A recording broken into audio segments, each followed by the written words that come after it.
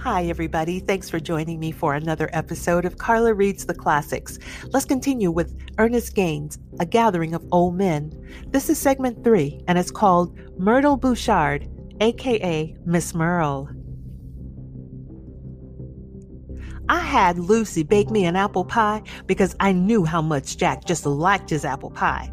I told Lucy when she came to work that morning if she baked me the best apple pie she ever baked in her life, I would give her half the day off. She told me, don't worry, and I'll be darned if she didn't bake the best one I ever seen or tasted. Golden brown and sweet, but not too sweet, just sweet enough. I told her at 12 o'clock sharp she could take off because I am a woman of my word. She said, don't I already know that, Miss Merle? Bless her heart. She said, why you think I baked the best apple pie I ever baked in my life? And the next one gonna be twice as good. We both left the house at the same time, she going to her place at Medlow, and I on my way to Marshall to see Jack and Bee. The pie was for Jack, and Lord, I wished he liked me as much as he did apple pie. But I had been saying that for years and years now. When I drove into the yard, I saw Janie coming out of the house in a hurry. I knew something was wrong, and when she came out into the yard, I could see that she had been crying. Then she told me, and I thought to myself, my Lord, my Lord. I looked at Jack asleep in the swing, and I thought to myself, my Lord, my Lord. I forgot all about the apple pie. I hurried back into the car and sped out of the yard, turning down into the quarters. I could see the tractor in the middle of the road, and I could see Candy's black LTD parked in the ditch on the right. But I didn't see any of the people as I drove past the old houses. Just like little bed bugs, I told myself. Just like frightened little bed bugs now. But when I stopped before Matthew's house, I could see they were not bed bugs after all. They were all there in the yard and on the porch.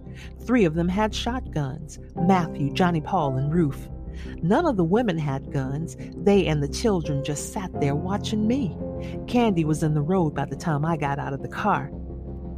I killed Bo, she said. I was still looking past her at Matthew and Ruth and Johnny Paul with those old shotguns. Matthew squatted against the wall by the door, the gun cradled in his arms. Squatting, not sitting or standing, was his favorite position when he was out on the porch. And by the door against the wall was his favorite place to be. Johnny Paul sat on the steps with his gun, and Ruth leaned back against the end of the porch with his. I had never seen anything like this in all my life before, and I wasn't too sure I was seeing it now. What? I said, still watching the porch. I shot Bo, Candy said. I looked back at her. I didn't jerk my head around. I looked at her slowly. I had known Candy over 25 years. She was no more than 5 or 6 when her mother and father were killed in a car wreck, and I had helped raise her. Surely Matthew here in the quarters and I at the main house had done just as much to raise her and had her uncle and aunt, maybe even more than they. Yes, he and I had done more than they, so I knew when she was lying to me, and I knew she was lying to me now. Candy, what's going on down here? I asked her. Listen, she said. She was small, not more than 5'2", and thin as a dime. She wore the wrong clothes, and that hair was cropped too short for a young woman interested in catching a man. But Candy was not. A young man came around, but I had no idea what kind of relationship they had. Probably the same kind Jack and I had. I don't know what's going on, she said. I wanted you or Lou here before Mapes got here. I don't... What are they doing with those guns? I asked her. I don't know, Miss Merle, she said. I shot him, but all of a sudden Matthew said he shot him. Then all of a sudden Ruth said he shot him. Johnny Paul was nowhere around here, but after he came here and saw what had happened, he said he had just as much reason to shoot Bo as anybody, so he ran home and got his old gun, but I shot him. I looked at him lying over there in the weeds. The weeds were so high I could barely see anything more than just the tip of his cowboy boots, and I sure wasn't going any closer to get a better look at the rest of him. Don't they know who that is? I said to Candy. They know, she said. They just want the credit for shooting him, but I shot him. Here in Matthew's yard, Candy. Mapes is no fool, you know. I shot him, she said. You gotta believe me. I don't care if Mapes does or not. I need you to believe me. Clinton can handle Mapes in court. And who's going to handle Fix, Candy? I asked her, before you even get to court. Fix. I shot him, she said. You must believe that. No, I said. Yes, she said. No, I said, shaking my head. I looked past her at Matthew squatting against that wall with that gun cradled in his arm. He was smoking a cigarette now. He knew I was looking at him, but he was looking past me at the tractor out there in the road. The rest of the people watched quietly from the porch and the steps. I won't let them touch my people, she said. I did it. I looked back at her. She knew that I had been looking at him. That's how it's going to be, she said. She knew that I knew better, though. Candy, I said, now I want you to do something for me, she said quickly. The best thing I can do for you is make you tell me the truth, Candy, I said. I told you the truth, she said, but she knew that I knew better. Now, can you do one of two things? Now, you can do one of two things, she said. Help me or leave. Leave? I asked. I didn't have to look at Bo again. I didn't have to look at Matthew. Since she knew I wouldn't leave, couldn't leave. Leave? I said. Help me then, she said. Help you how, Candy? I need more guns, she said. What? Give me more 12-gauge shotguns, she said. Give me more people here. More people? I asked her. More people for what, Candy? You see what they're doing, she said, nodding towards the porch. I had already seen them, so I didn't have to look again. I see old men with shotguns, I said. That's what I see, I said. Yes, she said, and I need more. Mapes come here, he'll beat up two till they talk, and he'll take one. I need more people here. Candy, are you crazy? I said, are you crazy? Do you know what you're saying? I know what I'm saying. I know what I'm doing, she said. Get me some more people here, quick. Get who? I said. Who? She said. She looked at me the way you look at somebody playing dumb, but I was not playing dumb. I didn't know who she was talking about. Who? She said again. There's not a black family in this parish. Fixing this crowd hasn't hurt sometime. There's not a black family in this parish that Fixing his crowd hasn't hurt sometime or other. You're older than I am. Now is their chance to stand. And be killed? Is that what you want? Blood all over this place? Look around you, Miss Merle, she said, waving her hand toward the porch. I didn't have to look around to know how quietly they sat, watching and listening. Aren't they ready to die? She asked. Look at Matthew. Do you know who Matthew is, Miss Merle? Miss Merle, I asked, do you know who Matthew is? I know who Matthew is, Candy, I told her. I knew Matthew long before you were ever born. And I looked at her long enough to let her know that I knew it was he who had done it and not she. She turned away quickly. Look at Ruth, she said, trying to throw my mind off Matthew. Look at Johnny Paul. Candy, I said. We don't have much time, she said. We have to notify Mapes sooner or later. I want an hour jump on him at least. I want Lou here before he gets here. I want more people here with 12-gauge shotguns and number 5 shells. Empty number 5 shells, empty. Now, you don't have much time. Talk to Janie. Talk to Janie about what, Candy? In case you have forgotten what Fix has done to these people around here, maybe she can remind you. I will not let Mapes or Fix harm my people. Candy, I said. I reached out to take her arm, but she moved back out of my reach. Candy, I said. No, I won't let them harm my people, she said. I will protect my people, my daddy and all of them before him did, and Candy, I said. I'll stand alone, she said. Before I let them harm my people, I'll stand alone. Candy, please, Candy, I said. I did it, she said. Nobody in this parish will ever believe that. I don't care what people in this parish believe, she said. What do I care about what people in this parish believe? I'll stand alone. I turned from her and looked at Matthew squatting there, black as pitch, with that double-barreled shotgun cradled in his arms. How many times had I stood in that yard talking to him while he squatted there, and she sitting across from him at the end of the porch? How many times had I driven by, not stopping, but waving at him while he squatted there, and she sitting on the steps or at the end of the porch talking to him?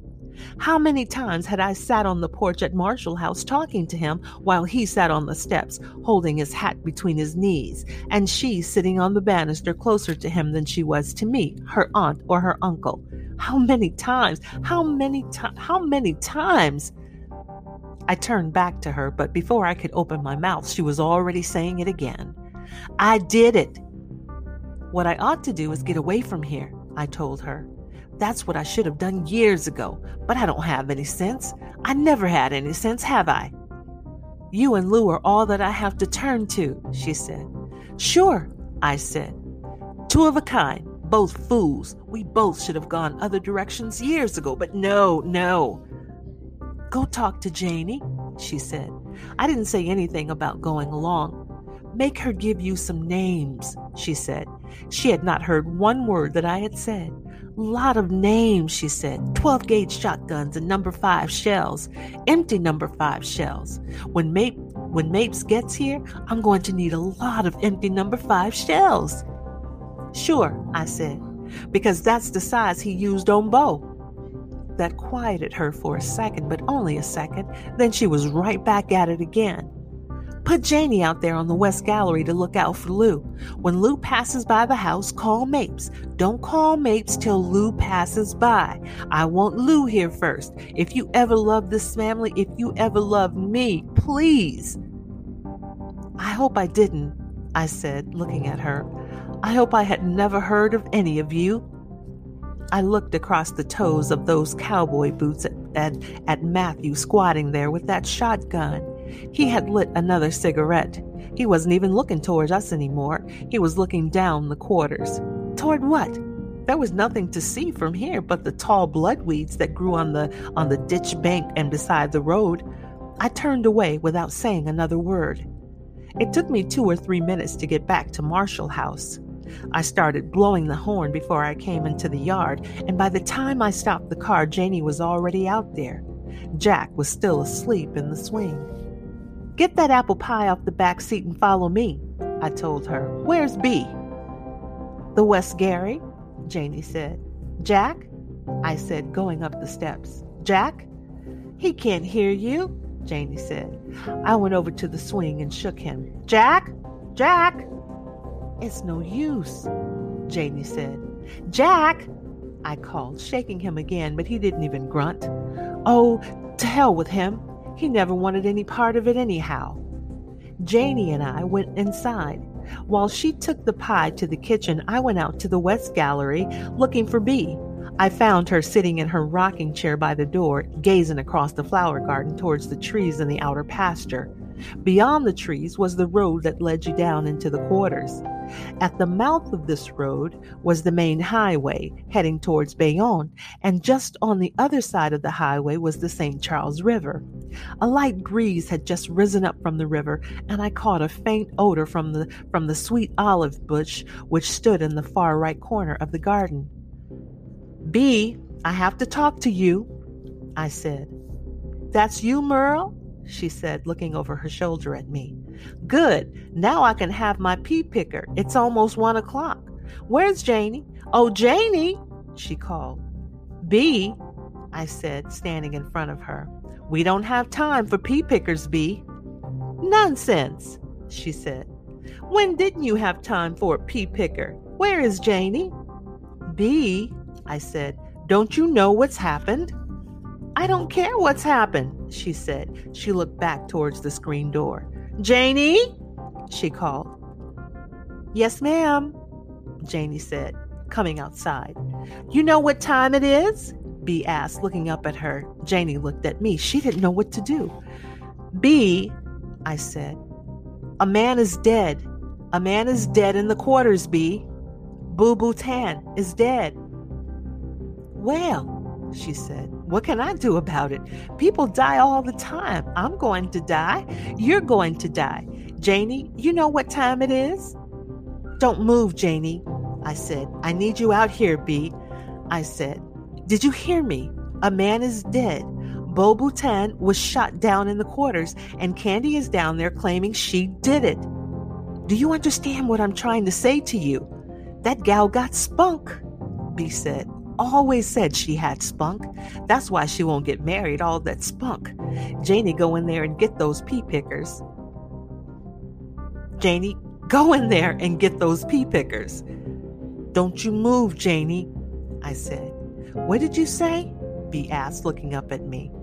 Her little overpowdered white face was as wrinkled as a prune. Her blue-dyed hair was so thin you could see her gray skull. Only her grayish blue eyes were still alive and youthful, but now angry. What did you say? She asked me again. You told her don't. This is not Seven Oaks, miss. This is Marshall. At Marshall, I say don't, and I say do. She looked at Janie just as hard as she had looked at me. What are you waiting on? She asked her.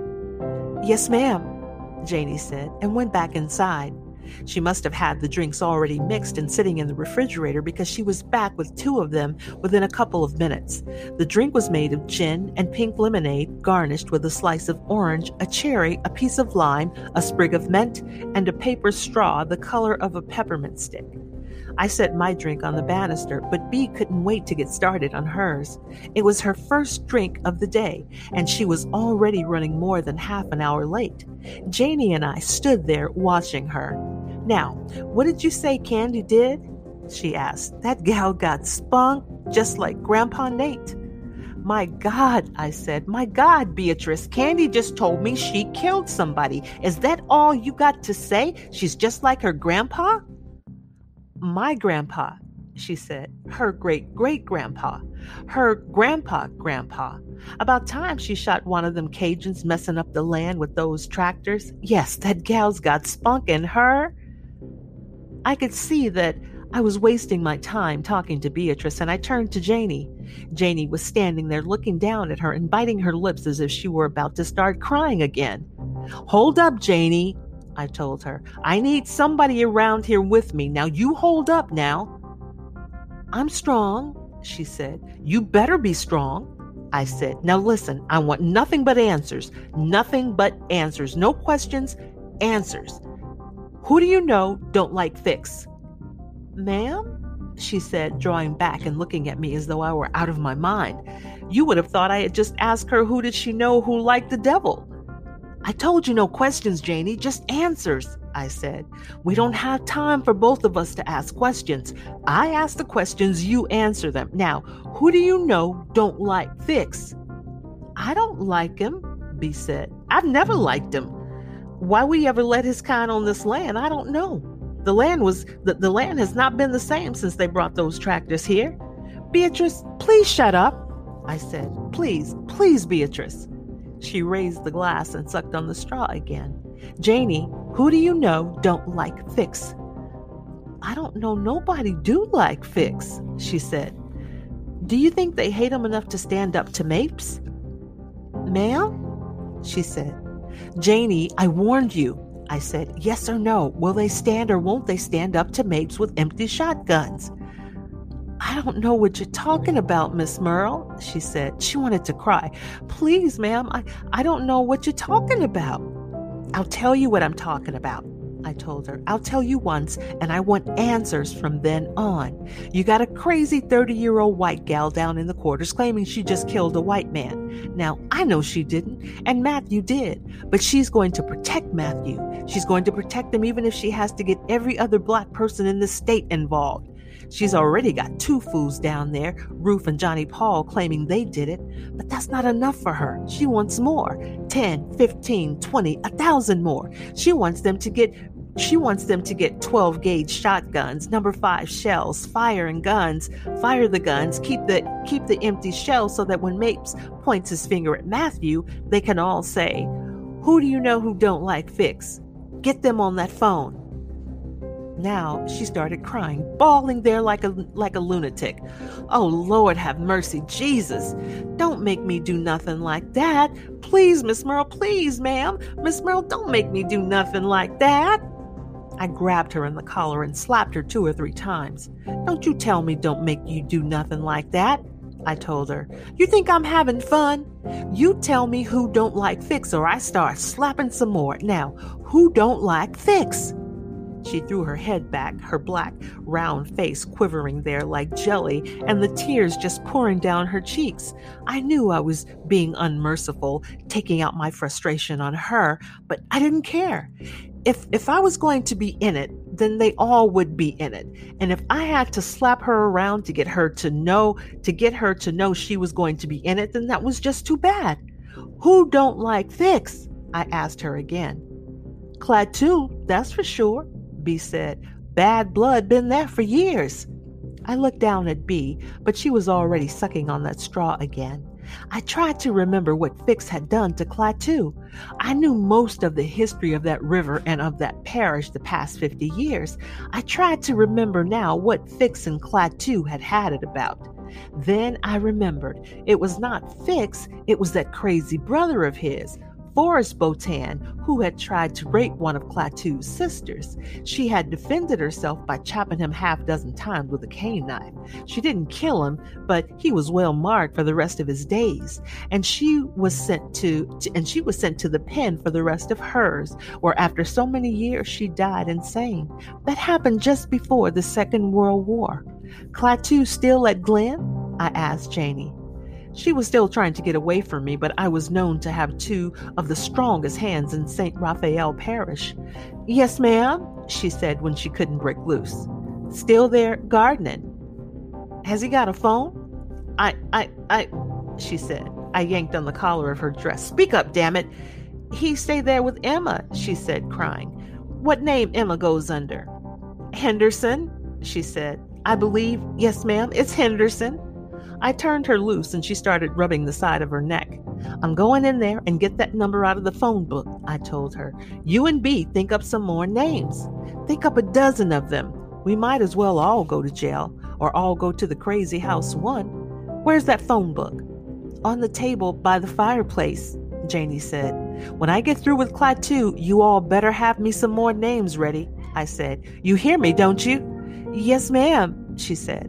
First, get me another drink, B said, handing Janie the glass. Lord have mercy, Janie said. Don't I have enough trouble already, Miss B? You take this glass and get in there and get me another drink, B said. I'll help you with your names when you come back. Janie took the glass, and I got my drink off the banister, and we went inside together. She went into the back to get B another drink, and I went to the phone to call Klaatu. That'll do it for segment 3. Thank you so much for listening here at Carla Reads the Classics. Until next time.